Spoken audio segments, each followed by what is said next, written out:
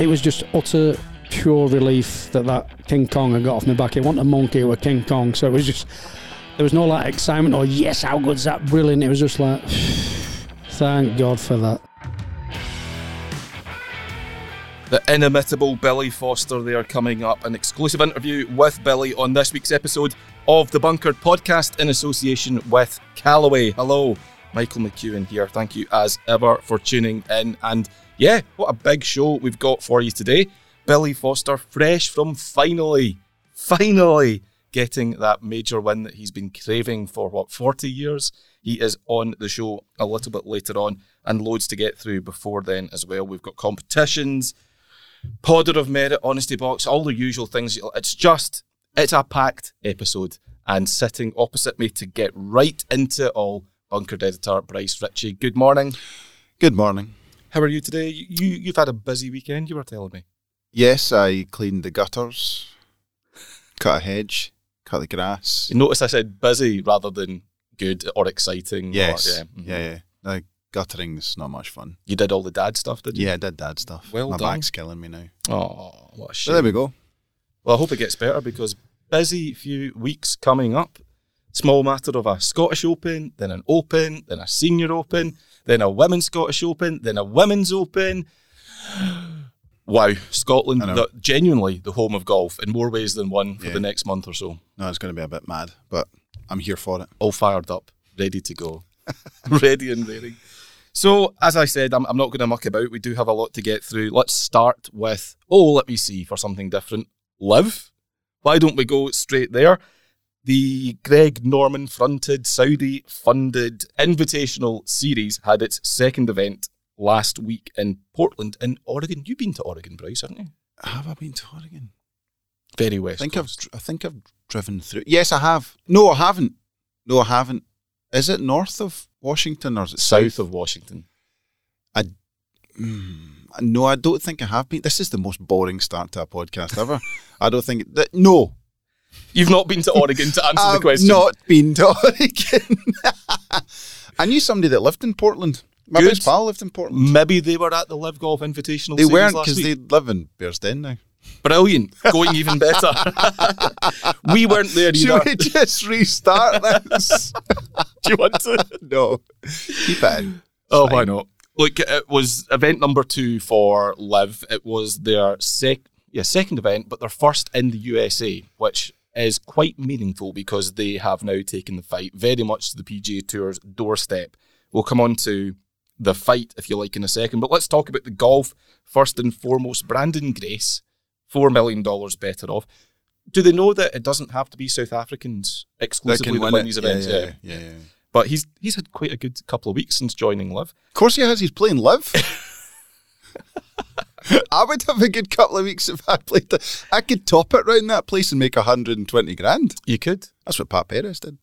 Well, Pat Perez had a good finish. He did okay. Did he not shoot 80? Yes, one of his rounds. Had he not shot 80, Michael, I can shoot 80. And on a good day. He got nearly $1 million. I know. Jediah Morgan finished way last, like cut adrift at the bottom. Who? Jediah Morgan. He was about 30 shots behind Brandon Grace, but 120 grand in the back pocket for his week's work. We could talk about the money, till the cows come home, but let's try and move it on from that. Let's talk, as I say, about the event itself. We both watched it. What did you think of this one relative to the inaugural event at Centurion? The what event? Inaugural. The first. I thought it was better. It had a wee bit more atmosphere. I'm not convinced that atmosphere is entirely...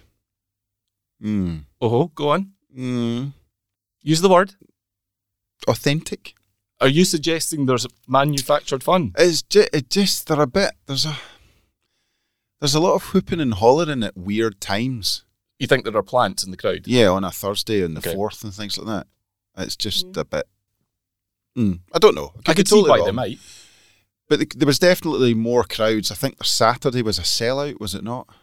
It was capacity. Saying it was capacity for what they want.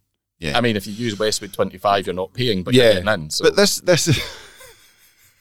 there's sellouts and there's full. Oh, God. We're splitting hairs somewhat, but yes, there was a big crowd. I know, I'm with you.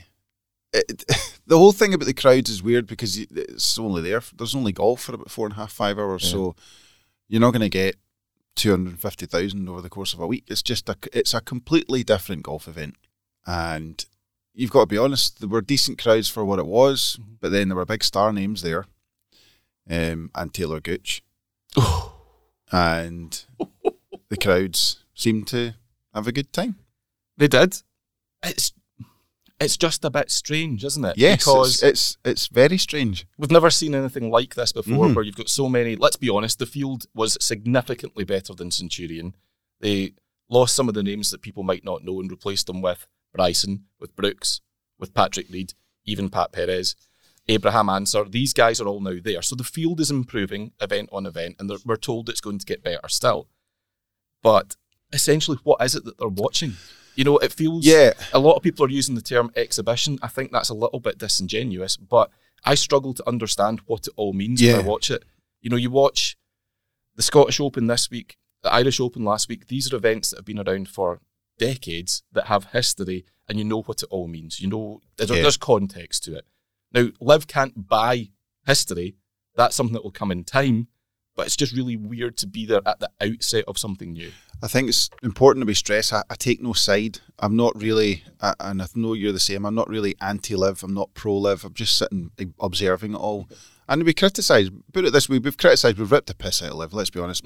But we have also ripped the piss out of the PG Tour and definitely DP, where we've been doing this. So no one is immune to our wrath. But Liv is like, you know what it's like? It's like a cult. You're looking at it, you can't quite work out what it is, but everyone seems to be enjoying themselves. And then you listen to the interviews, and it's like they've been brainwashed. I don't feel much conviction in what they're saying. You know, Taylor Gooch's comments at the weekend saying, you know, he'd never played in the Ryder Cup, but that's, you know, he'd imagined that what it'd be like. If you watch that interview, you can see DJ turns away and smirks. Because DJ knows you've actually just said that. I mean, it's a ridiculous thing to say. I mean, this is Taylor Gooch. Closest you'll get to a Ryder Cup is buying a ticket. So it's very strange. It is like a cult. You kind of watch it from the outside and you can't quite understand why the people involved are in it. But then they are, and they're all having a good time, but you don't really, you're not sure. And then all these players join and the money involved and, I'm just laughing at the idea of it as a cult. Like, Liv's the new Waco and Norman's the new David Koresh, but perhaps that's a thread we shouldn't pull too hard on. Yeah, I get exactly what you're saying, though. But with regards to the likes of Gooch's comments and the other stuff that players are saying to talk it up, the commentaries, they've learned nothing from the first event. Oh. Still too excited, the pom-poms out. I feel like everything around it would be so much better if they stopped trying so hard to tell us how great it is and just let us experience it as viewers, as impartial fans. But it's a very, as we've said before, it's a very an American style sporting platform, and that's what American broadcasters, or what did they say they call it? That's what they're like. Calling the action. Calling the action. They are always upbeat and positive from the off, which is we're just not used to it. The week started, I think, pretty much the way we all expected it to start, with some fiery press conferences. You look at some of the things that Pat Perez said, Brooks Koepka's behaviour, which for me, I thought he was bang out of order, but that's becoming Brooks Koepka's default position. Then you had Pat Perez showing up to the draft party wearing his $100 bill shirt.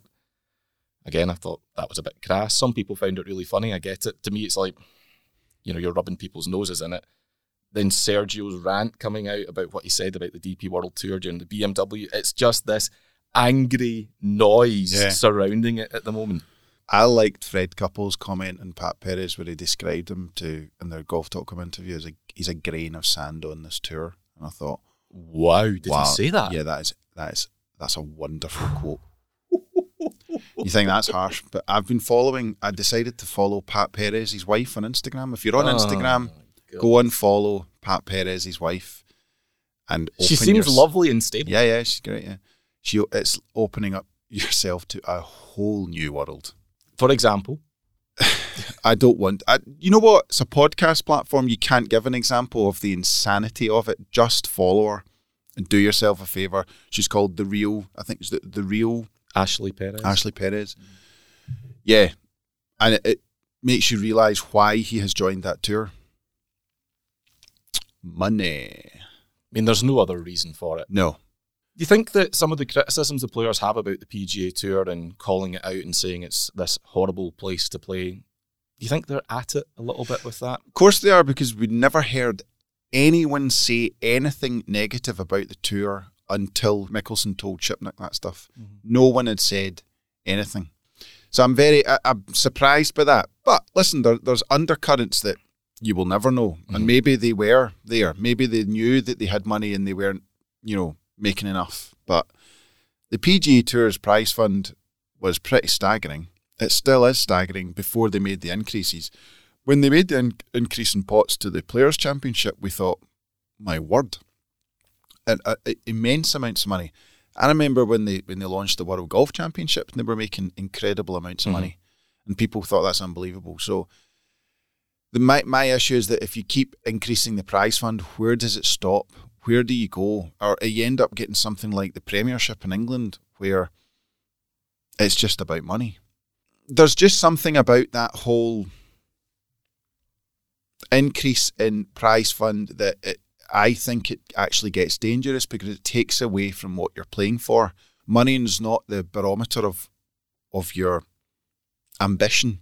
It should be history and prestige, and that seems to be how much money did Jack right Nicklaus make on the course? Yeah, nobody's really that bothered. No. I'm sure Jack was. Of course he was, but I mean the thing is nobody knows. Yeah, because it's not important. What's important is how many majors he won. Yes, and when I talk about context, and that's why I struggled watching Live at the weekend. It's not there. What does this mean? What does a win in Portland actually mean? It's because there is no context. That yes, okay, it will come, and that's maybe an unfair comment to say that it's not there now.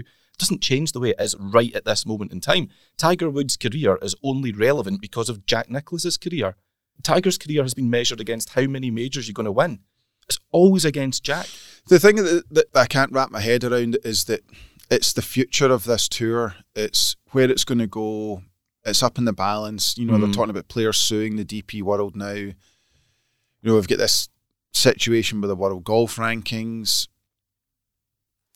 It's very strange. I was watching Paul McGinley talking to Rob Lee, and you can see now some broadcasters are actively against it. Rob Lee is very against Liv. He's not happy.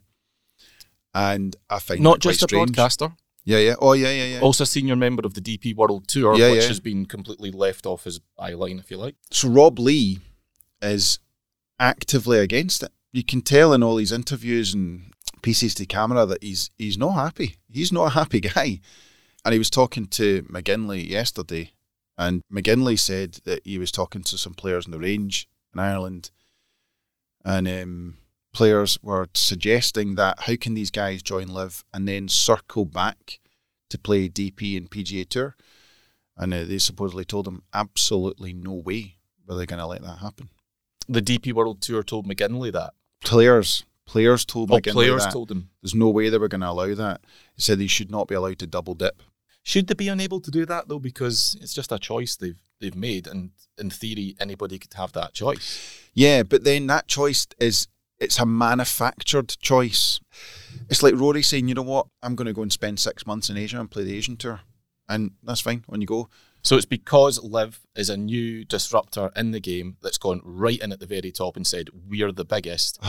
That's the problem. I also think is the fact that... the point you're making about Rory, for example, let's say jumped to the Asian Tour, nobody would have any problem with that. No. The opposite, they would say, good for you, Rory, using your platform to boost that tour. And I think it's a poor state of affairs that Greg Norman is now trying to attack the other tours and their fields.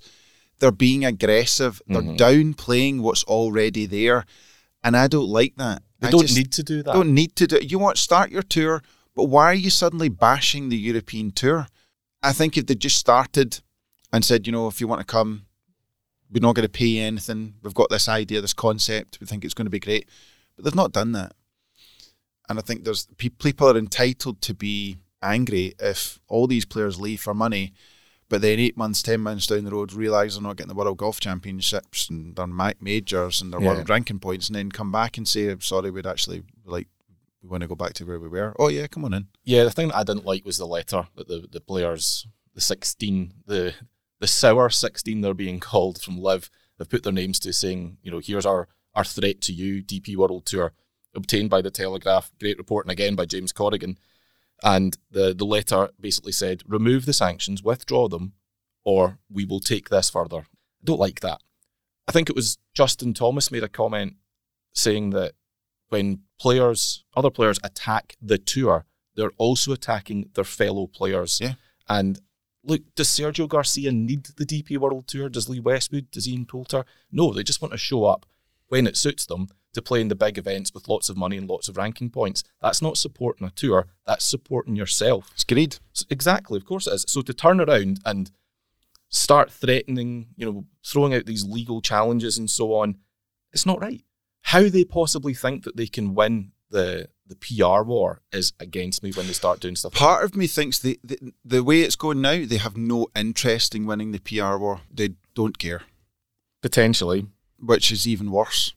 Yeah. I think the big thing for a lot of fans, when you hear people that you've supported and cheered, and you've seen Ian Poulter give it all this in the Ryder Cup, and you've seen Sergio crying after becoming the record point scorer, when you've bought in to these players, when you've invested in them emotionally, to suddenly hear things like Sergio saying, this tour's shit, you're all, you should have taken the Saudi money, and ranting at his fellow players, and then to see that letter threatening legal action, you must just go, what the hell's this? What happened? Who was I supporting all along? Remember the image of Poulter holding his son who was crying with happiness on the face, after the Ryder Cup? You can imagine that he's basically signed that away.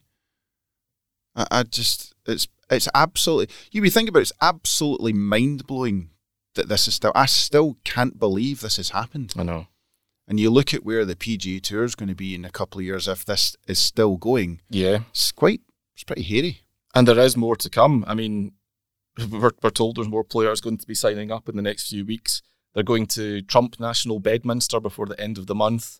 I mean, the clue's in the name. We know who's going to show up there. It's going to get noisier. Then you've got the whole business of the Ryder Cup. Zach Johnson last week ruling out Liv players from taking part or being eligible for a captain's pick even. That, again, is a massive disappointment because now the Ryder Cup's diluted. Assuming these players don't get to play, we go to Italy. Can we really say it's the 12 best Americans versus the 12 best Europeans? Possibly not. The problem is all the guys that are joining Liv are on a slide. I just made a small sampling of some of the world rankings of the guys in the top 20, top 40. All their rankings have fallen. I think I looked at about 8-10 players. None of them had improved their world rankings this year. So they're all down. That's a clue. A lot of the guys are on the wrong side of 35. But then you've got the others. Bryson and Brooks, you'd expect them to be part of it. They're the two that, and to be a certain extent, Patrick Reed, they're the two of the three that I think, whoa. And I remember right at the beginning, I was stunned at Bernd Wiesberger. I thought, why? Like, why are we doing that? You've got the younger guys like James Pyatt and Lopez Chicara. I think they're basically the Morikawa and Ram of 3 years ago. I think those guys have just been turned by money. They probably know that if they come on the PGA Tour and it doesn't work out, they could be playing Corn Ferry for 4 or 5 years.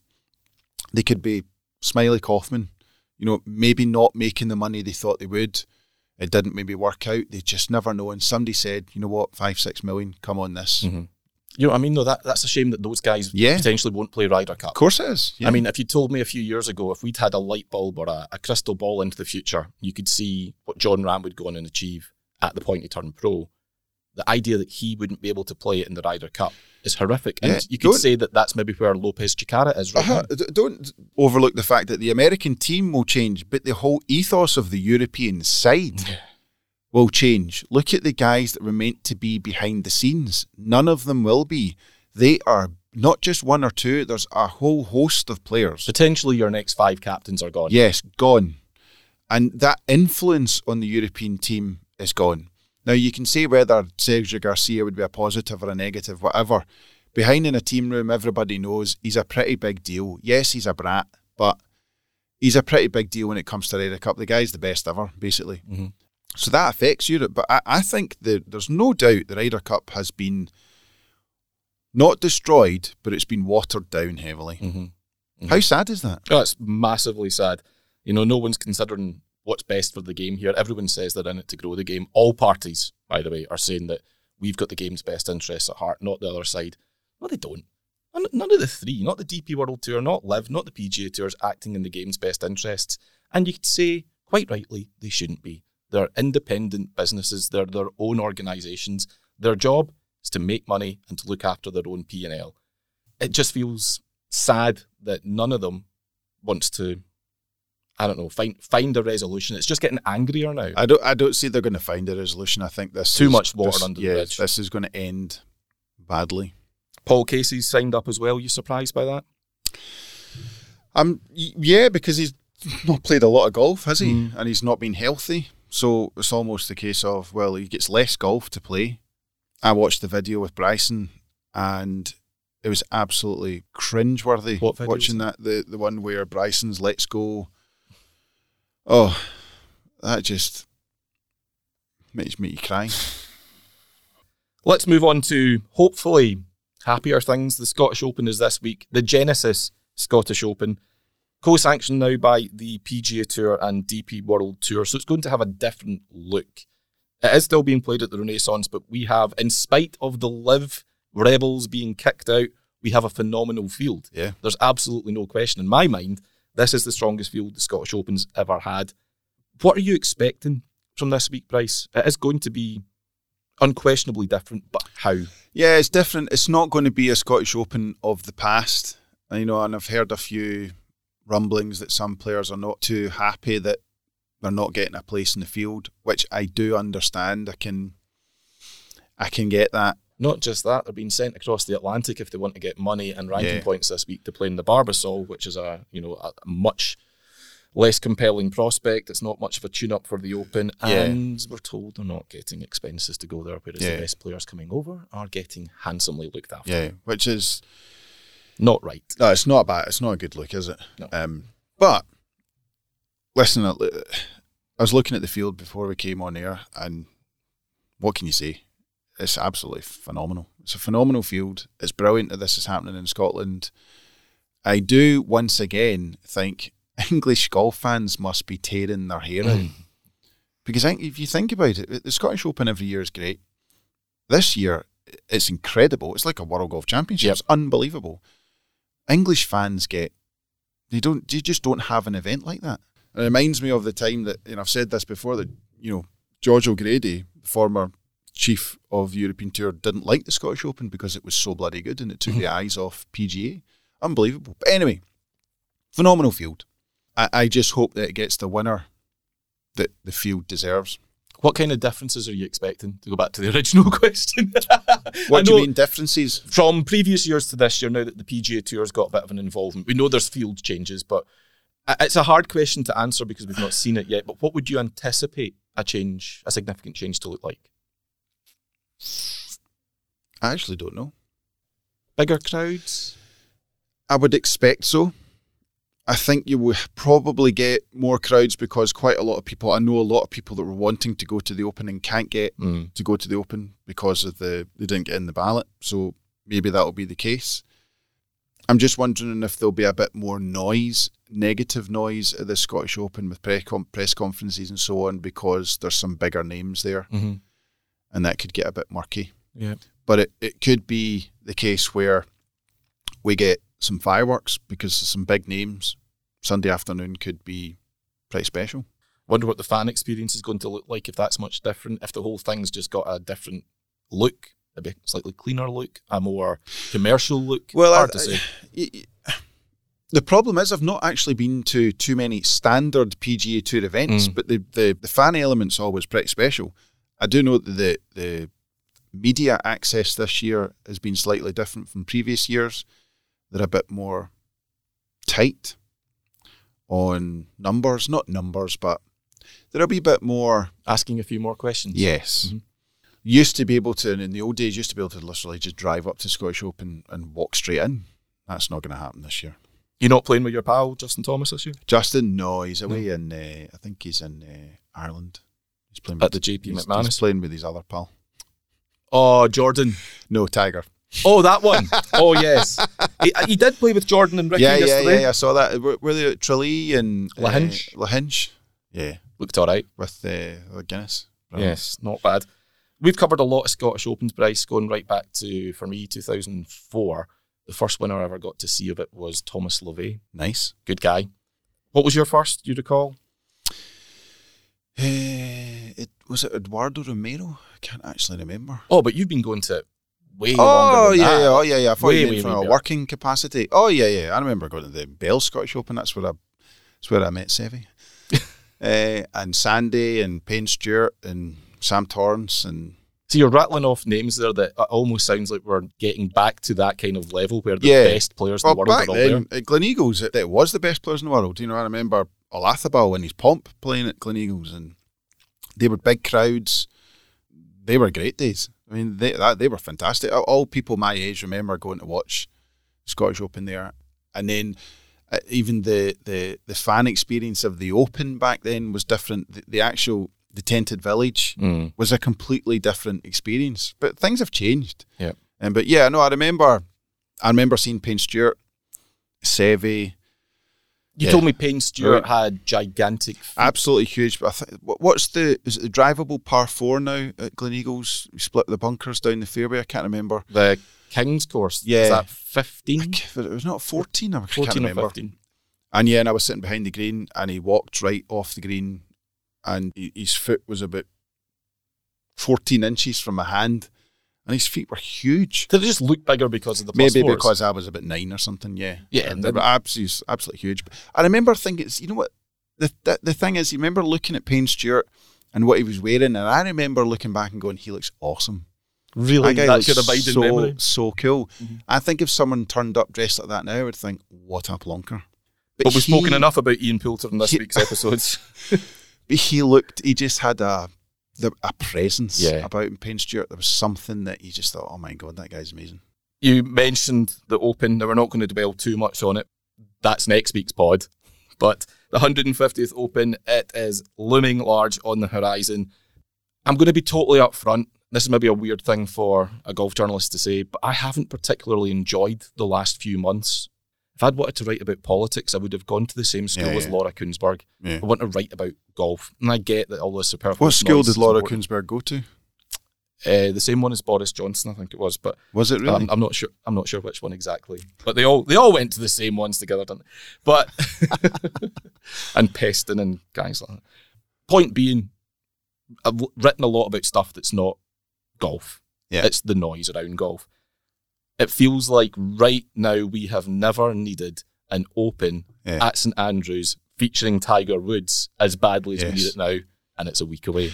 Don't know about you, I am very excited. Oh yeah, I cannot wait for Thursday when he steps onto that tee.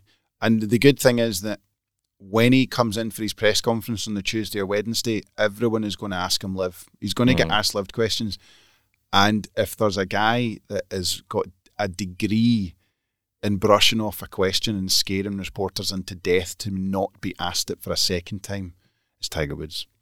So there will not be a live furore around Tiger. I don't expect him to even enter the arena when it comes to that. I think his arena is the first tee on the old course, and it's going to be sensational. So Thursday morning, let's predict it. Tee time, what are they giving him? Tiger, well, they'll want to give him, I think they'll give him an early one, so the Friday night. Early, late.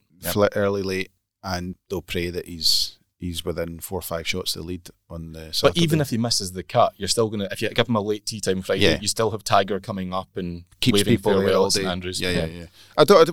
Why would you bring that up? Why are you bringing up a farewell at St Andrews the week before the Open? What are you all about? I'm seeing a Tiger Woods Thursday morning, 9:05 tee time. Something like that. Yeah. No, I'm with you. Not too early. I mean, you don't give him 6 o'clock. That's stupid. You don't give him much before 9 because, let's face it, it's going to be probably cold. Have you seen the summer we're getting? I mean, Jesus, it's got to turn. It's not great. So Tiger with his health issues, don't want to, give him an 8 o'clock in the morning tee time. 9 o'clock, as people are settling down to work, get them skiving right from the very word go, and then let all hell break loose at 2 o'clock in the afternoon on Friday. Brilliant. It's going to be great. Also, at this juncture, before I move into the ad, I want to say a huge congratulations, and I don't care, I've got the Saltire tinted glasses on. Huge congrats to David Law on qualifying for his first ever major championship. David got one of the 3 spaces available at the Horizon Irish Open at the weekend. We've covered David for years, Bryce. You go right back to Scottish boys days when he was just a nipper with big hair and glasses. It is great to see him finally appearing on a huge stage. And where better? What a debut. I know. What a debut. What a stage. And he held a good putt to get there as well. He did. I actually enjoyed it. I saw a few people ripping that golf course at the weekend. I think it's like fashionable now to just come in and do that. Yeah, it's not a links course. It's easy to do it. It's easy. It's not a links course. But the finish to that tournament was great. It's not a links course, but neither's Loch Lomond, and nobody gave a toss when the Scottish Open was there. No, it's great for him, and I hope he goes and shoots the lights out. Yeah. Great. Anyway, that is it for part 1. As I say, part 2, we have an interview with Billy Foster coming right up, where he reflects on that incredible week for he and Matt Fitzpatrick at Brookline in the US Open just a couple of weeks ago. Do not go anywhere. When we think speed, we think about speed tuning every aspect of the new Rogue ST drivers. Really? I just think about smashing it. When we think total power, we think of our tungsten speed cartridge. A what speed cartridge? I don't know, but I like what it does. When we think max distance, we think that... Oh, that's bomb! With our fastest, most stable driver ever, there's only one thing you'll think about. Smoked it. Bombed. See ya. Think speed. Go Rogue with Callaway, the kings of distance. The moments, the memories, the chance to be there. Apply now for tickets for the 151st Open, Royal Liverpool 2023. Head over to theopen.com. Ticket ballot closes on Wednesday the 20th of July. Welcome back, part 2 of this week's episode of the Bunkered Podcast in association with Callaway. And big thanks to Callaway, because we've got a rather cool prize to give away when we signed this deal with them, this strategic alliance, some might say. We did promise you opportunities to win, lots of cool things, and we are kicking it off this week. Bryce, you're holding up a tag. I can't see what that says. It says Tour Staff Bag Limited Edition. Whoa! We're looking, it's sitting right next to Bryce at the moment because it's the closest you'll ever get to a tour bag, I think. But it's sorry, that's unfair. It's very true, though. Callaway Rogue ST, a brand new bag for this year. It is very, very cool. Awesome. It's white, black, gold, you name it. It's got all of the current 2022 Callaway decals. It's got a cool wee Odyssey logo on it as well, which I like. That's very smart. Nice. So we have this bag that we are going to give away to one of you. In fact, you, listening, you are going to win this bag. It's very, very simple. We're going to play a game of Bryce's magic word. I'm going to ask Mr. Ritchie to give us a word, and then you have to take that and go to the website, fill in the details, and you're in the draw. And we'll announce the winner next week's show. Yeah. Why not? So, Bryce, without any further ado, and I don't know what this is, by the way. It's not sweary, don't worry. Thank God for that. What is your magic word? Moonshine. Moonshine. Where did that come from? Brad Paisley. Okay, there you have it, ladies and gents.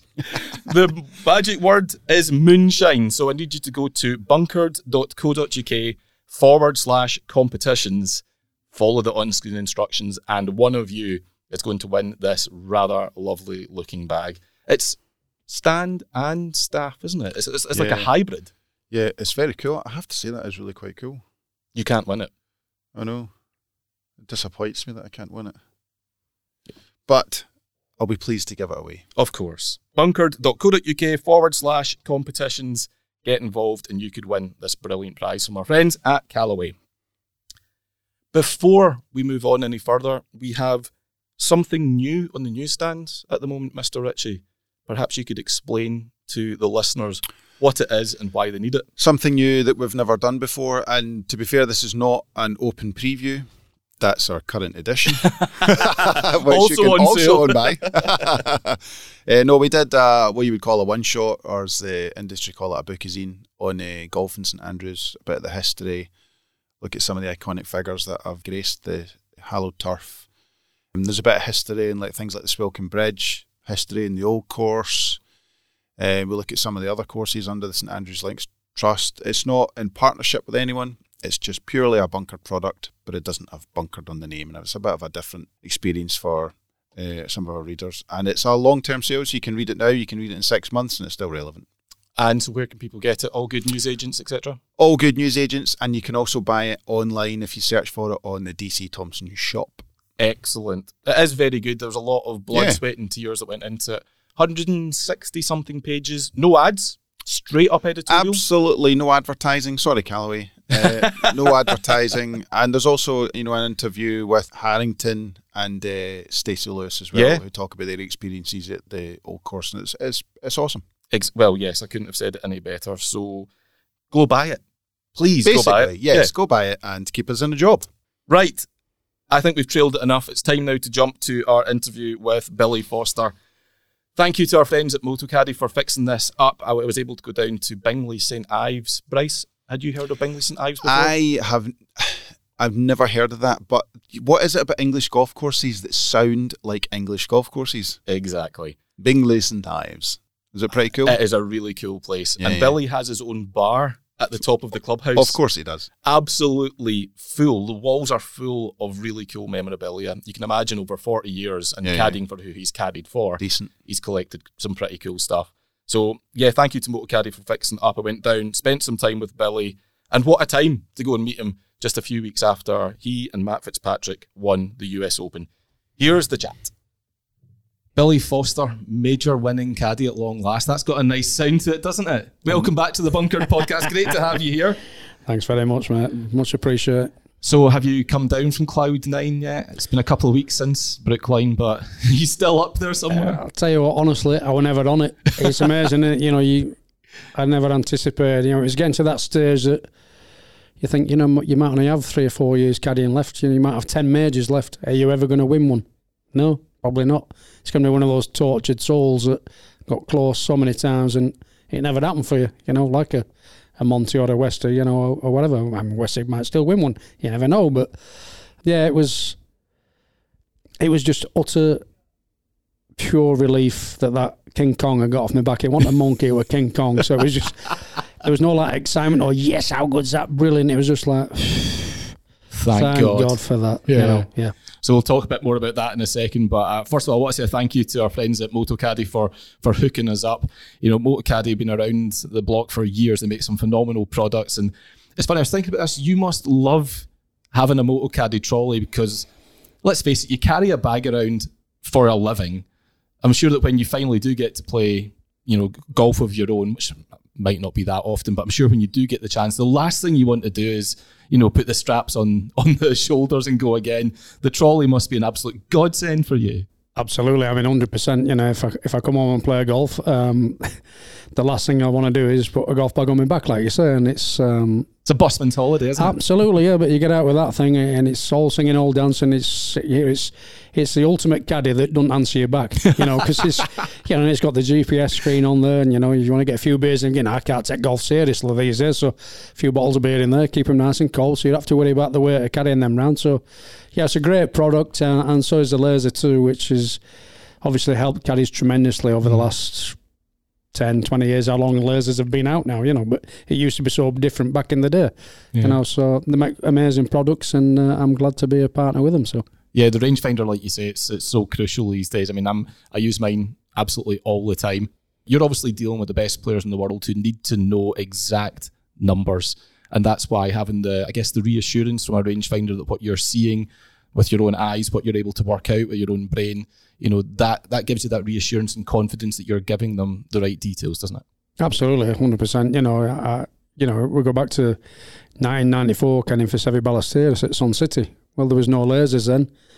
We had to go to a par 3, the 4th hole at Sun City, which was over a jungle, down a cliff, over water, and I'd just go there and zap the laser, and it'd tell you it's 173 yards, next hole, perfect. Back in the day, I used to walk the golf course with my trundle wheel, and I got to the 4th hole and was like, right, how am I going to get this yardage? Well, I used to carry a little contraction that hooked up to my belt, and you pulled string out of it, and every yard of string that came out of the box, it'd click over the the counter, and I tied a bit of string to the back of the tee and abseiled down this cliff, and I went through this forest, and it was just rubbish everywhere, like, and I heard rustling going through the jungle, and I measured it over the water, clipped it off, got my 200 wheel out, 173 yards, that'll do, and it took me 1 hour 15 minutes to get 1 yardage, where now it'd take you 5 seconds, and then on top of that I found out the next day I'd walked through a cobra pit, so I could have been dead. Snakes are so much, Snakes are my biggest fear in the world. I just could not cope with something like that. So there's plenty of snakes on tour, and not always, rustling ones. But the things you have to do for Seve as well, my goodness, that man made you earn your living, didn't he? Oh, he certainly did. But I'm telling you now, I've been to every Open Championship since 1975. Looking forward to going back to St Andrews. And 1984 was the first time I'd ever caddied in an Open. And I was fortunate enough to be caddying for Hugh Baiocchi, who was in the third last match, playing with Lenny Watkins. And the second last match was Seve Ballesteros and Bernard Langer. And obviously Seve all the putt behind us, where I just got off the 18th green. It's the most iconic moment in possibly an Open Championship history, with the fist bumping on the 18th green. So to think, 6 years later I would be working 5 years for my boyhood hero was something special, and I'll owe that day to me for the rest of my life. I will. It was a great education. There was difficult moments out there. 95% of the time I loved him. 5% of the time I wanted to headbutt him. I did. He drove you mad. So stubborn, so demanding. But it was a great learning curve for a young caddy like myself at the time to not only learn a lot about discipline, work ethic, shot making, seeing him play so many shots and giving you a great education moving forwards. It was, if you lasted 5 holes with Seve, you were doing well. So 5 years was incredible. And it's, I love the man to the day I die too. So it's funny, this is your obviously second appearance on the Bunkered podcast. When you were on last year, you said that the one remaining ambition that you had in the game was to win a major championship. And I think a lot of people would be quite surprised when they look at the players you worked with at the time you worked with them, that you hadn't won one until a couple of weeks ago. You think Seve, you think Lee, you think Darren, Sergio, Thomas Bjorn as well there in 2003 at St George's. Thanks for reminding me about that. Just brought me out again. I've just got over that. 19 years down the line. It's incredible to think that it hadn't happened. You must have been starting to doubt that it was ever going to happen. Yeah, well, like I said, I look at it, I might have 3 years left, so you maybe have 10 majors left in my career, and are you going to win one? No, probably not. And tortured soul, it was there on a plate 2 or 3 times, and it was snatched away. Yes, Thomas was by far the best player in the field that week, and what people will never remember was that he left it in the bunker on the 17th on the first round, and he hit the sand in anger, and as he finished the hole, he says, "Can you believe I did that?" I said, "Can I believe you did what?" He said, "Left it in that bunker and made 6. I said, "Well, you did, but you just hit the sand in anger. That's a 2-shot penalty. It's an 8. And he actually hit less shots than anybody else at that Open. He just didn't get the claret jug. And then he did what he did on 16. And then it took him 3 to get out of the bunker. And it brought me out. I thought about it every day for 6 months. Darren Clark had a couple of chances. He shanked it off the second tee at Troon when he was tied for the lead. And ultimately finished second, lost by 2 shots, I believe, to Justin Leonard. Garcia, I only worked for him for 18 months, so that's irrelevant really, but Westy I worked for him for 9 or 10 years, and I think in 9 top 3 finishes in majors without winning one. What a player, and I've said on record, if Fitz had put it for Westy in that time of his career, Lee had won 5 or 6 majors. He was that just good. The difference? It was just the putting, you think? He got to number 1 in the world putting like Edward Scissorhands, and he won't mind me saying that, and he'd agree with me. Yeah. What a fantastic golfer. And just on the day, they won't go in. He could have won 3 or 4 Masters. Forget Mickelson beat him in 2010. 2012, he was the best player in the field, and put it unbelievably average the last day and lost to Bubba Watson. 2016, even with Danny Willett. He chipped in on 15th to have a genuine chance to win, and then 3-putted the next again, and it was just there so many times. Turnberry in 2009, he was leading all week until the last 4 holes, and then he bogeyed 15, bogeyed 16, and 3-putted the last. He birdied 17, but he missed an eagle putt from about 12, 15 feet, and then 3-putted the last to lose out. Obviously, when Tom Watson could have won it, but we played with Stuart Sink on the Saturday, and Westy made Stuart Sink look like a 5 handicapper. Really? He was in a different league, and then to think he'd won it, he wasn't in even the equation of winning until he'd won it. You know, it was there were 3 guys that had a chance to win that day, and it was Tom Watson, Lee Westwood, and believe it or not, nobody will know this one, an Australian kid named Matt Goggin. Jeez, I'd forgotten all about him. And Stuart Sink wasn't in it, but I think Stuart finished with like 3 birdies the last 4 holes, came from nowhere, posted a score, and then Tom bogeyed the last as well. So it was, I won't say it was handed on a plate to him, because it wasn't. He had to go out there and do the business. It's the Open Championship. But yeah, Stuart wasn't even in the equation in my eyes until, hang on a minute, where's he come from? Yeah. You mentioned Bjorn, for example. Caddies, I know plenty of you, and you're a competitive bunch as well. You want the majors as much as I think some of the players do, in some cases perhaps more. How frustrating is it when something like that happened with Thomas, where I'm not saying that was the only mistake he made, hitting the sand and getting the 2-shot penalty, but you take those 2 shots out, he's the Open champion. How frustrating is it when a player makes a mistake like that and you don't get to celebrate what you should be celebrating? Well, you know, it's not down to me, you know. It's like you're like, I always relate this job to like a rally driver. The rally driver is the player who's driving the car. You are the navigator providing the information. You had a team as such, but ultimately it stays with the player, the final decision, you know. And it was heartbreaking to, you know, in 2003 with Thomas, and you know, I thought about it every day for 6 months. It broke me heart, but you laugh or you cry. And the very next day we went to Dublin for the Irish Open at Portmarnock. And I went out for dinner with Thomas, and, you know, I was stroking him like an old golden Labrador, telling him how good he was. And, you know, you show your peers how strong you are, you bounce back and you win this Irish Open, you know. And he actually got beaten in a playoff by Michael Campbell. But that's not the story. We went down the road to Gibney's pub in Malahide. I said, we'll just call him for a nightcap, Thomas. And as we walked in there was like 8 players and maybe a dozen caddies in there, which, you know, the usual suspects, Darren Clark and Ernie Els and Ian Woosnam were in at the time. And Darren Clark has said on Lucky last week, Thomas says, have you seen the draw for this week? And Thomas goes, no, why are we playing together? I said, no, you're playing with Doug Sands and John van der Velde, you clumsy git.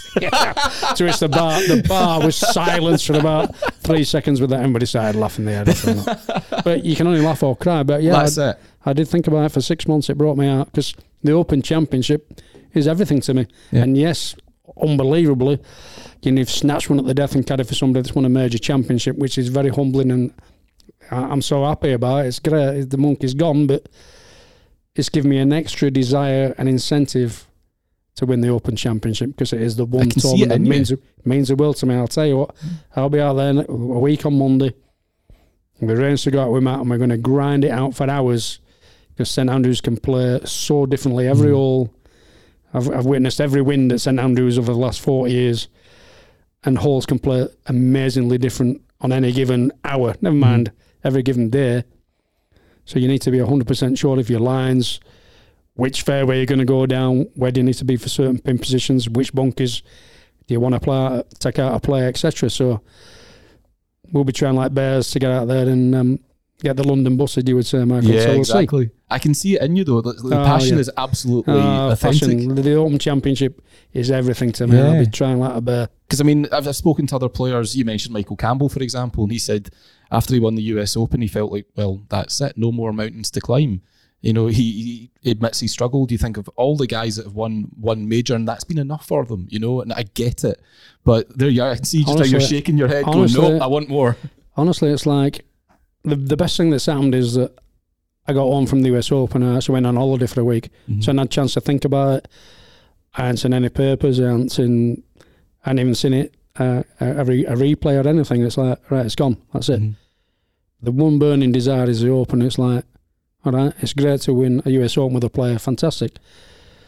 But no, I'll tell you what, that claret jug. I'm going to try so hard at St Andrews, especially there, to bring it home. Yeah, it's different levels, I think, when it gets to St Andrews and all the special circumstances around the 150th. But look, let's go back to US Open, because Matt had a good run at the USPGA. came up just short there. And there was a lot of talk about him going into Brookline because of what he did there in the US Am in 2013. I remember thinking, well, he's just come off the back of a good week. You know, he's now got the experience of losing a major, if you like. The good history, I just thought, well, yeah, I'd give him a solid chance. But then I talked myself out of it because I thought, that's just fairy tale stuff, isn't it? A guy winning the US Am and US Open. Only Nicholas has ever done it at the same venue. What happened that week? What went right, if you like? It's funnily enough, I did a podcast for Wayne Riley and Sarah Sturck about 2 weeks previous, and they were asking about the PGA, and I held my hand on my heart and speak honestly as I always do, and I just said, you know what? You look back to what he's done since last October, and his results have been incredible. Take Scotty Scheffler out of the equation. He's arguably been the most consistent player in the world, and I just thought, you know, that's Matt's first chance to win a major championship, the USPGA. He didn't have his A game on Sunday. He made a couple of mistakes. Didn't drive it well enough. Missed 6 fairways, which for him ain't good enough. And you get in that Bermuda wispy rough and you can't control your ball flight. You get flyers for fun. And it's your best guesstimate. And you need to be on the short grass to control your ball. And it didn't happen. You know, you look back and say, yeah, we could have done this, we could have done that. Maybe a couple of shots where it wasn't. I always say never hit a shot unless you're 100% convinced, and 95% ain't good enough. And maybe that happened a couple of times that day. But I genuinely believed, as I said in the podcast, this kid's on the cusp of big things, and, you know, he could well bounce back. And this guy will win a major, and it could well be the US Open. I said that 2 weeks before it's just happened. So it was on the cards, it was coming. Like I say, he works so hard. I always call him Bernard Langer's love child, you know, because he is by far the most professional player I've ever worked for. His work ethic is immense. Well, again, when you think of the players you've worked for, though, I think some people's eyebrows will raise when they hear you say that. What's different about him compared to those others? And I'm not saying it now. I've worked for Matt coming up for 4 years. I said it after 1 week. And I want old Matt in the same level as Lee Westwood or Seve Ballesteros, for example, or Sergio Garcia, who's arguably the best ball striker I've ever worked for. But there was just something about him, and I said it from day one, and I said it to his dad, Russ. I said, this kid's Bernard Langer's love child. His work ethic is incredible. Every shot he hits in practice, on the practice ground, in practice rounds, even in tournament golf, paces everything off, writes down, that's 17 yards left of the middle of the fairway, that's 4 yards left of the flag, that's 6 yards past, that's 3 yards short, that's in the bunker right, 12 paces right of the flag. And he jots everything down, every shot he hits, goes on a spreadsheet, and he gives it to some bloke, and it spits out all these numbers left, right and centre about every club, every detail about everything, and he'll take it home and say, well, this club's not good enough, that's a bit dodgy, that part of my game's not good enough, whatever. And I'm always very honest with him, you know. I always, if I see an issue in his game, I'm not afraid to tell him exactly what I think. I said, Matt, your fairway bunker play is absolute muck, and it has been. You need to work on it so hard because it's not good enough. You know, if you want to be the best, your wedge play ain't good enough. You need to work on your wedges. You know, it's, you know, your steps between that club to that club is 15 yards, well, that one's 11 yards. We need to even that up and get it so it's 13 yards apiece, you know, and you need to be stepped properly. I always say my piece, and but he works so hard. He works so hard. Because it's funny, like a lot of people would think that level of analysis, well, it's the old line, isn't it? Paralysis by analysis. You can get too bogged down in numbers, but evidently it works for him. Not everybody say it takes all types, you know, it's like anything in life, you know, you have characters in life, and if we're all the same, it'd be boring. And Matt's very, very different to all the other guys I've worked for. You know, and they're all, you know, listen, what I said to Lee Westwood, Sergio Garcia'd hate it. What I say to Sergio Garcia, Darren Clark won't like it. What I say to Darren Clark, Seve Ballesteros said, punch my lights out. But it's all about, I always relate to it as like they've all got more mood swings than Glenn Miller. So, you know, it's about judging the character, and you have to adapt accordingly. You know, every job's different. So, but you work it out very quickly when they're round or two, right? You don't like that, so you don't like that. You know, and I'll never forget working for Sam Torrance once. I worked for Sam, one tournament in Barcelona, and we got to the first tournament, and Sam pulled a 3-wood. I said, Sam, it's a 2-iron, mate. 3 was too much. And whatever, I can't remember what he hit. I just remember him walking off the tee, and he said to me, Billy, never volunteer information. If I want information, I'll ask you, but don't try and change my mind. Even though I thought, you've got the wrong club here, I'm not going to watch you at the wrong club. He was adamant, don't get involved. Now, if I'd have done that with Darren Clark, why didn't you tell me about that? You know, the complete opposite, you know. Yeah, exactly. And actually, Sam won the tournament. And it was, Did he? Yeah, I only worked for him once and he won the tournament. But I'll never forget that from Sam, because he liked one thing, but Darren Clark or Savabella says, well, Billy, you're son of my bitch, why are you not telling me, as you say? But Sam were different. But they're all different levels of psychopaths. That's one way of putting it. Yeah. Yeah, but Matt's now a major winning psychopath, so he's got that going for him, I guess. He's probably a less psychopath than the rest of them, but no, he's a good kid, and I'm enjoying the ride so far. So yeah. You got yourselves into a great position after 3 rounds, obviously at Brookline. Tell me about that morning. What was that like? Because a lot riding on it for you both, and you've got the little bit of scar tissue coming in off the back of the USPGA as well. What was that morning like, that Sunday morning? You think I'd be probably lying. It was just another day. Not nervous at all. Just another day. Well, that chimes with what we saw, because the pair of you looked very chilled out. I'll tell you what I did say, and this is hand on me out, right? So wind it back 5 weeks before that, the USPGA is tied for the lead again. Last group. I get to the golf course and Sky Sports want to do a little bit of an interview before we tee off, which I don't like doing before you're teeing off, try to win a major, never mind your first major or Matt Fitzpatrick's first major. Mm-hmm. I said, all right, I'll do it. And Henny Zool says to me, she says, so, Billy, what are you thinking about today? I said, well, it's obviously a huge day. I feel sick to the pit of my stomach. I'm nervous. And she said, really? I said, yeah. I said, not about the golf, about Leeds United. It's the last day of Premier League. Come on, Leeds. The last day of the Premier League. And I was more stressed out about Leeds United than the golf. Well, you go out there, it's just another day on the golf course. And if it's your day, it's your day. I've got that much battle scars and experience over the years. It's like, honestly, you might think I'm lying. I'm not. I'm not nervous. I loved it out there on Sunday, and it's like I said, on the 17th hole of the US Open, under the most immense pressure, I just started laughing at him and thank God for that. You didn't knock it 5 foot past you and you clumsy little git, like, you know. And he started laughing. Now we're walking to the last tee, try to win your first major. You're both laughing at each other. Yeah. And yeah. What an amazing position to get into. Yeah, no, it's I'm loving it, you know, and it's you know, like I said, I'm in the last 2 or 3 years of my career, so you know, maybe 5, who knows, but yeah, I'm really enjoying it, and so you to get that little Brucey bonus at the end, there's it's been very special. Tell me about the 18th. I know that the pair of you didn't see eye to eye in terms of strategy for playing the 18th the entire week. No, we had a big difference of opinion there all week. I played a practice round on the Monday, and we get to the 18th. You know, and you can hit up to sort of like the elbow of the, you know, it's sort of like the hole starts shaping round to the left at an elbow around 290 yards. So I'm thinking, well, this tee shot's, you just say it 275. It's a 3-wood, you know. And Fitz is like, no, I like driver up here. But if you hit driver up there, the fairway gets narrower, and then it starts angling round to the left. So if you hit dead straight up the middle of the fairway, at 310 yards, you were going to run out in the rough, which a driver would do. I said, no, mate, it's a 3-wood. It's a 3-wood, and it'll leave you 150 yards, 160 yards to the front, like, you know, it's... Anyway, he did his pacing as he does. You know, well, this is 3 yards wider, yeah, that's 4 yards wider, that's 6 yards wider. He said, well, no, where I'm going to hit drive is only 4 yards less than where I'm going to hit 3-wood. But that's if you hit the perfect shot drawing it around the corner, yeah. But, I mean, actually, as you look at the fairway, to me it was like a good 8-9 yards wider where you're going to hit a 3-wood. So, no, I like driver, he says. I went, all right. So my parting shot was, all right, let's get one thing straight here. When we stand on this tee, I don't want any of this, right, we've hit this, oh, why did we do this, why did we do that? Hindsight, king, like, you know. No, I want you to make a decision, what you want to hit, what you're happy with.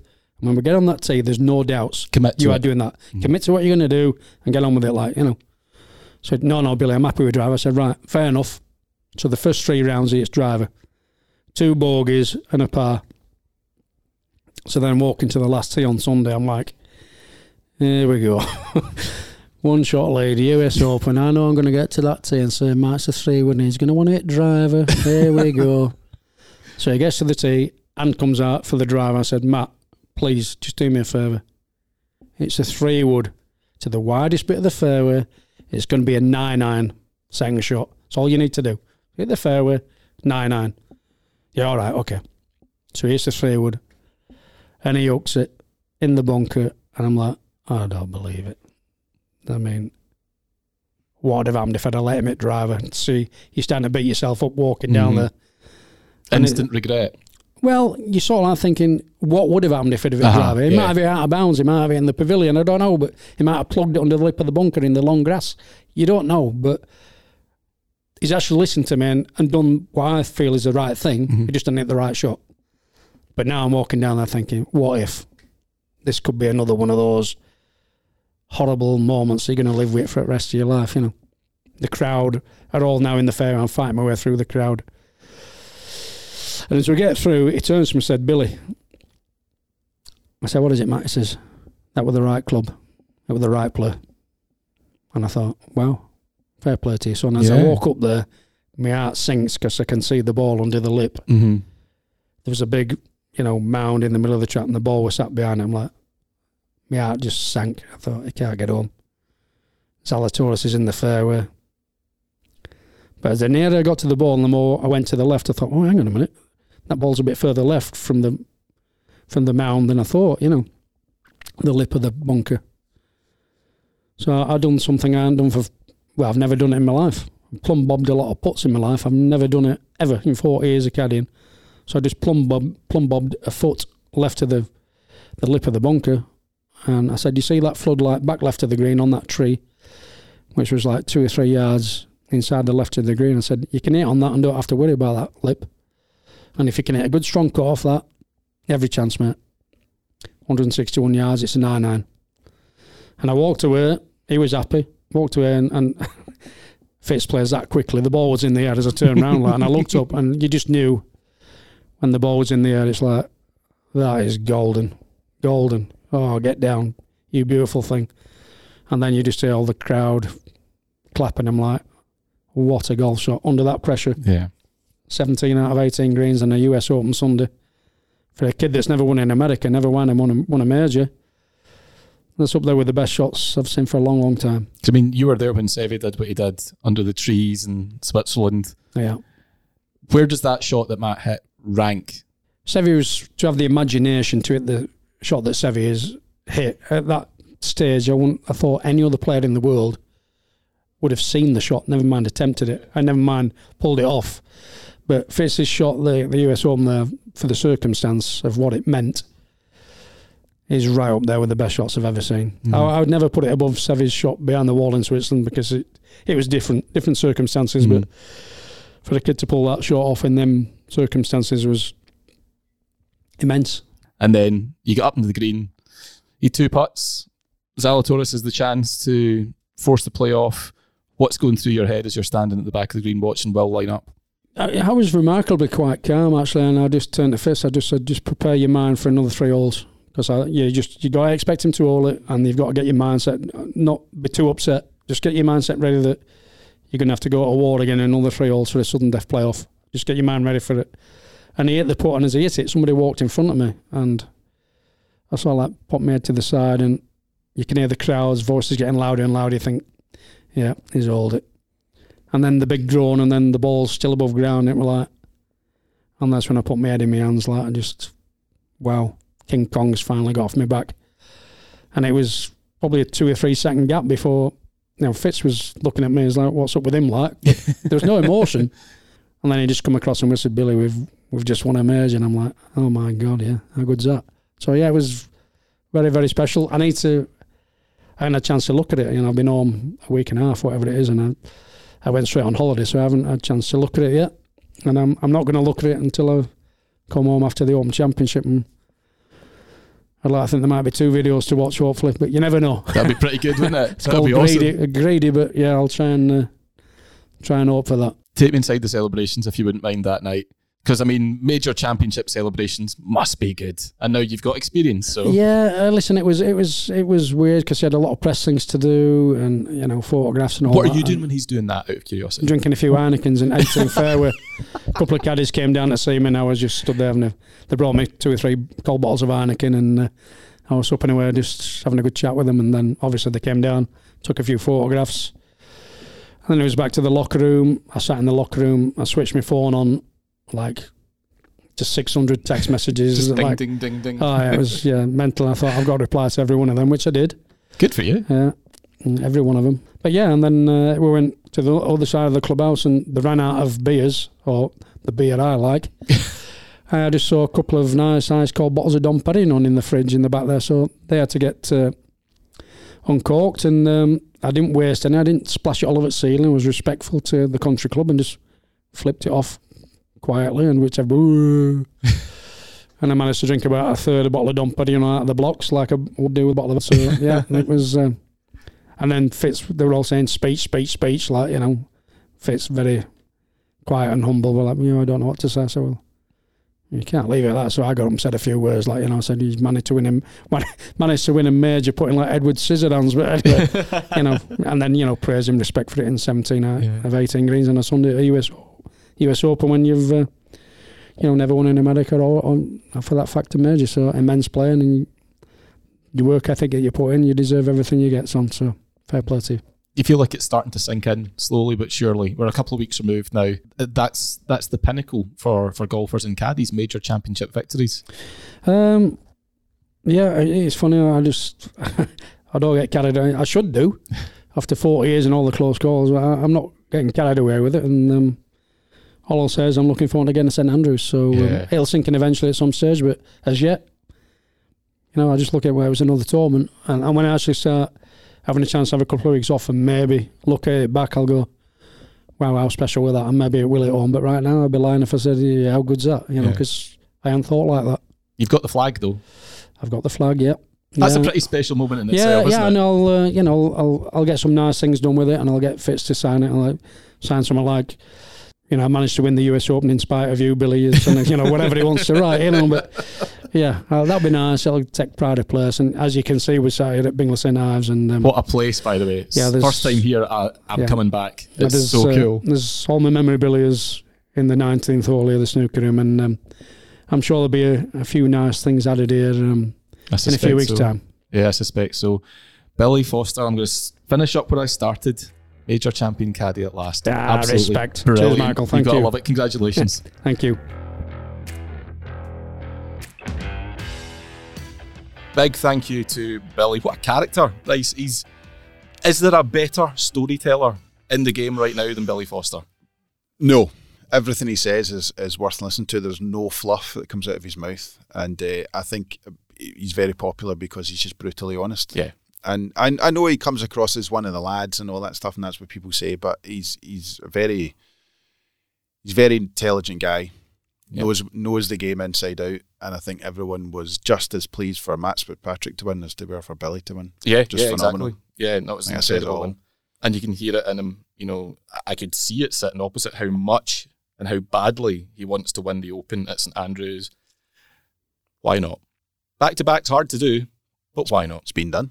Exactly. So thank you, Billy. Thank you, Moto Caddy, and best of luck for the Open. It's only a few days away. Right then. But fast becoming my favourite part of the show, I have to say. But the Podder of Merit. Last week we were recording our grassroots special with our friends at Scottish Golf. Hence we didn't have a regular pod last week. Sorry about that. I suggest you go and check out that grassroots pod. There's some really, really good stuff in there. Something a little bit different for us. A step change, if you will. So we didn't cover Podder last week. But let's cover it this week. And let's revel in this moment. The Travellers' Championship a fortnight ago. Bryce, you went for Sam Burns. He missed the cut. I went for world number one and reigning Masters champion Scotty Scheffler, fresh off his impressive performance at the US Open. He did exactly what I needed him to do, tied for 13th. So as it stands, Bryce 1, Michael 4. In the words of Greg Norman, how'd you like them apples? It's not great, is it? I'm just hoping that you play like Greg Norman down the stretch. And there goes our chance of Greg Norman in the podcast again. This week, the Genesis Scottish Open. It has to be, let's be honest. So it is my honour. It is so hard to pick because the field is absolutely phenomenal. Stacked, man. Yeah.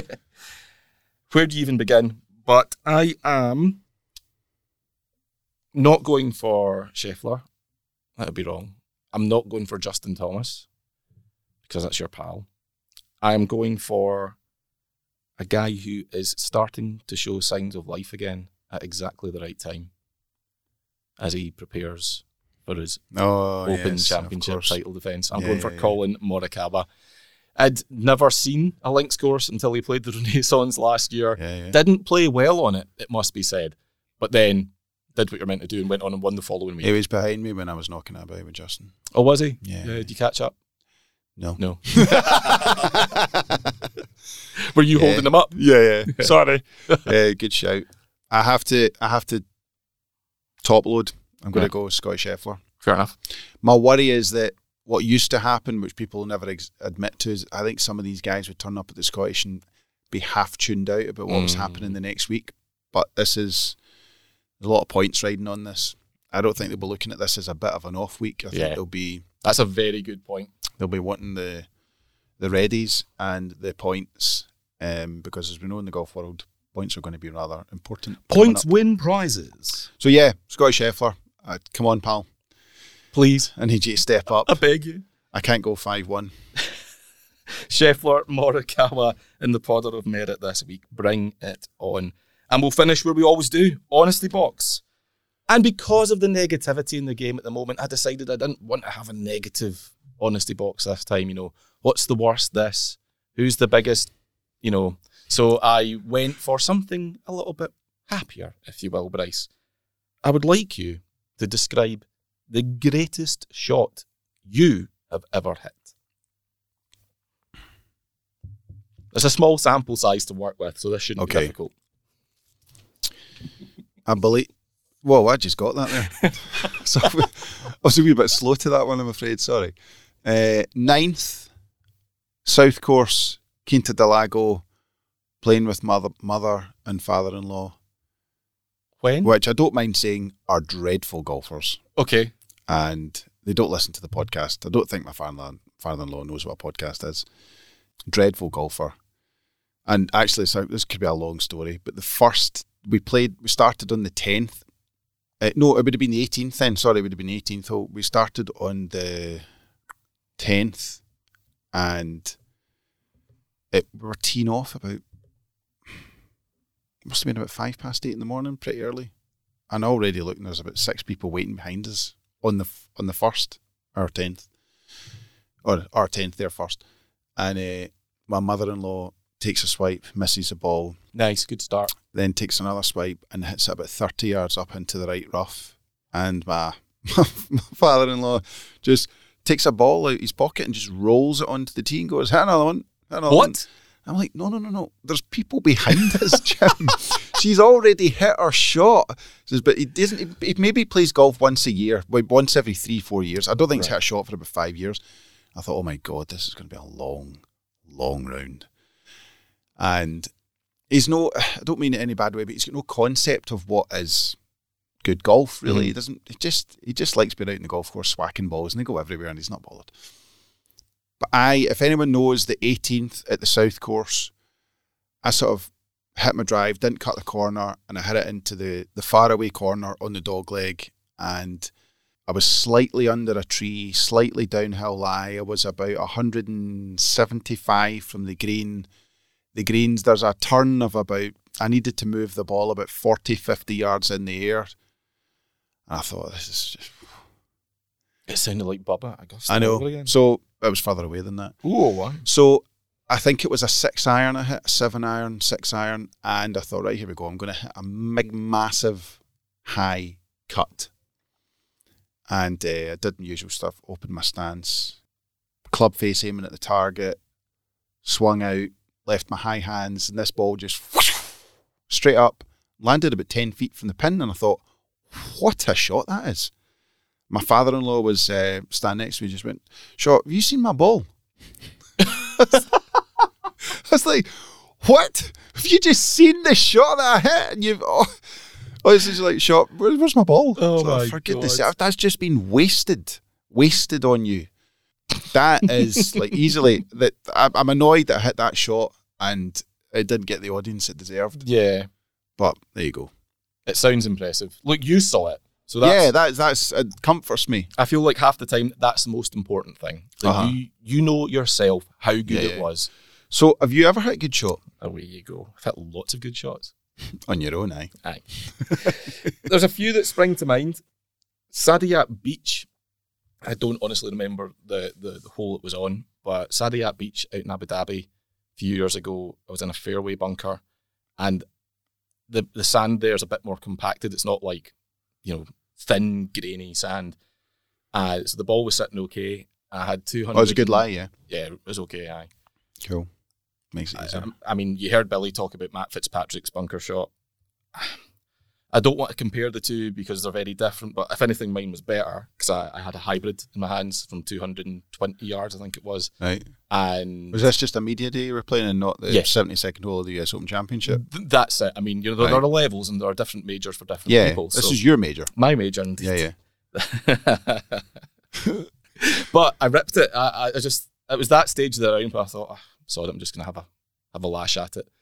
And yeah, I stuck it to, I think, about 10 feet and canned the putt for birdie, which was lovely. I remember as soon as I hit it, I thought, that's an absolutely phenomenal golf shot. But my playing partner's a bit like you with your father-in-law. They weren't paying attention. They were elsewhere looking for their balls and all that sort of stuff. And then the other one that springs to mind was the 6th hole at Gullen. Oh, we've got 2 shots here. Yeah. Right, because, okay. I mean, there's so many to choose from. I didn't realise it was multiple. I think it's the 6th. Multiple and the reason answers. that I say I think it's the 6th is because I've never played Gullen number 1 the right way. I've only ever played it in Scottish Open Pro-Am. Oh, because right, that's the kind of guy I am. Yeah. That's so it's the downhill. It's the downhill par 4. I think it's the 6th, and I was playing alongside Jimmy Walker. Oh, right, okay. Small stud. As you do. And I pulled out a 3-wood, ripped it a little bit off one of the lower grooves, but it doesn't matter. It's a downhill hole. You thinned the 3-wood. Semi-thin. But it flew. I mean, this thing just went... Right? I love the fact that one of your greatest shots ever is a thin 3-wood downhill. It's not a thin. It was a semi-thin. It ran for 90 yards after a thin on a downhill link. Because if you'd done that in August on a wet golf course, it would have gone 120 yards. Because of the hole, it looked sensational. Yeah, but it was crap. It looked like a piss missile. Yeah. But then I'm just admiring it, holding the pose, thinking, that's actually not a bad result. And Jimmy said, don't worry, you got away with it. No. I heard this voice behind me, an American voice, go, nice shot, bud. And it wasn't Jimmy, it was Ricky Fowler who joined us on the team. Ah, brilliant. See, he knows what a thin looks like. Oof. But he thought it was a great shot, or at least said to me it was, and I've lived off that ever since. Apparently you're meant, if you listen to golf psychologists, if you're playing bad golf or you're worried about your golf, you're meant to hark back to your great moments and have them in your mind. I don't actually know how to do that, but that's what you're meant to do. You're meant to sit and go, right, what was the last time I did? And you're meant to initiate those feelings in your mind that's how you feel when you play well. So the next time you play golf, you have to imagine that Ricky Fowler's about to say, "Shad, bud." I can't think. I mean, Ricky Fowler's not been to Balfron as far as I know. Not yet, he hasn't. Not yet. The way his career's going, he might be. We're looking for a pro. Yeah, true. Roving Ricky. Oh, wow. Oh, and another one's not coming on the podcast. I did ask the question on Twitter to people to find out some of their, greatest shots. Couple here for you. Gord McGarva. I mean, straight away, that's a great name. Yeah. Hold a 1-iron for an Albatross in 1995, 230 yards. All right, aye. Class. Decent. And he left it at that. I love the fact that that's the 1-iron for Albatross, and that's all you're getting. Because that's all you need. I don't think that's how he speaks. Well, it's Gord McGarva. There's a good chance that's exactly how he speaks. So I thought it was some sort of Polish name. McGarva. I never heard the Mick. John Moran, I think it is, or Moran. No, let's go John Moran. John Moran's better. Par 4, number 16, Coyote Crossing Golf Club. What a name. Coyote Crossing. Why do they have such good names? So good. Because they name their golf courses after something like pretty much after the local village. Yes, that's very true. Pumpkin Ridge. So John, miss-hit drive, which skipped across a pond in front of the tee onto the fairway. Second shot, long off fairway into rough, blocked by a tree. Full 9-iron over the tree, onto the green, 2 feet from the hole for a par. Shot over that tree was my best shot ever. Certainly sounds better than your drive, John. Not going to lie. Stuart Wright, when I was a beginner, off 28. I'm off 12 now. Oh, we didn't need to know that, Stuart. All right. I hit a terrible second shot on the second at East Wren. Ended up on the third tee, 60 yards from the green, in front of a 4-ball young team. No shot, over a short-sided bunker, downhill lie, downhill green. Flopped it to a foot. Wee boys congratulating me. Pure fluke. Couple more. Chris Haldane, Turnberry Robert the Bruce course, 18th hole, par 5. Good drive down the left side of the fairway. All square in a doubles match, so I went for it. Driver off the deck. Melted it and rolled up to 10 feet from the pin. Nice. Decent. Cutter. This is a real... You think I'm good for thuds? Pebble caddies get 1 free round per year. You can see where this is going. Always in January. Several years ago, I had the most brutal winds and sideways rain that you can imagine. Winds dead in your face for the first 10 holes. On the 9th, I've got 204 into a 4-club wind. Rip a forward to 3 feet and make birdie. Brilliant. And finally, Stuart Bindoris, this is so good. 36th and final hole of the Leven Golf Society 2014 Club Championship final. I'm one down. Found the water in 2, you know, the big burn in front of... It's the 18th? Yes. Right, okay. Found the water in 2. Had to do a Van de Velde. Got the waterproofs on. Did he? Closed my eyes. Splashed out, literally. Won the hole and went on to win the championship at the 3rd extra hole. Class. And best bit, he included a picture of the shot in his tweet. Brilliant. So I'm going to retweet that. That's just immense. Yeah, that wins. It's funny how the good shots keep you coming back, isn't it? Yes, that's it. When did you last hit a good shot? I've told you, the last time I played golf was sensational. And actually, shout out to Golf Monthly's Jez Elwood. I'm gonna punch him right in the throat when I see him at St Andrews. No, I saw He's giving me something. dogs abuse and twatting about my bad golf. I was like, what's this about? That came right out of left field. Yeah, Was it Saturday night? Whoa. There's some trying to relax on the couch here with Stranger Things, Jez. And what did he say? Said he would be surprised if I could hit a shot like that or something. He was hugely derogatory about my game. This was because you posted a picture of Justin Rose on the playing road off the road at St Andrews. Yeah, I stole Justin's picture, but that's fine.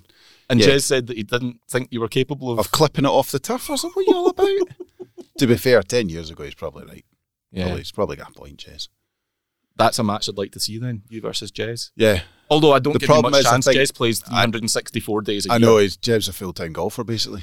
Jez is one of the ones signing up for a live. Maybe he is. Yeah. He can't be any worse than Jed Morgan. Yeah, true. Anyway, that is it for this week. Thank you very much, Bryce. And remember, go and enter that competition. I'm looking at the bag just now, trying to figure out if there's a way that I can just keep it.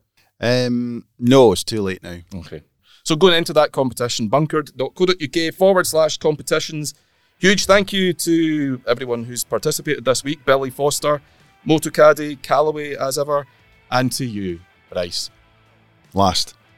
But not least. That means a lot.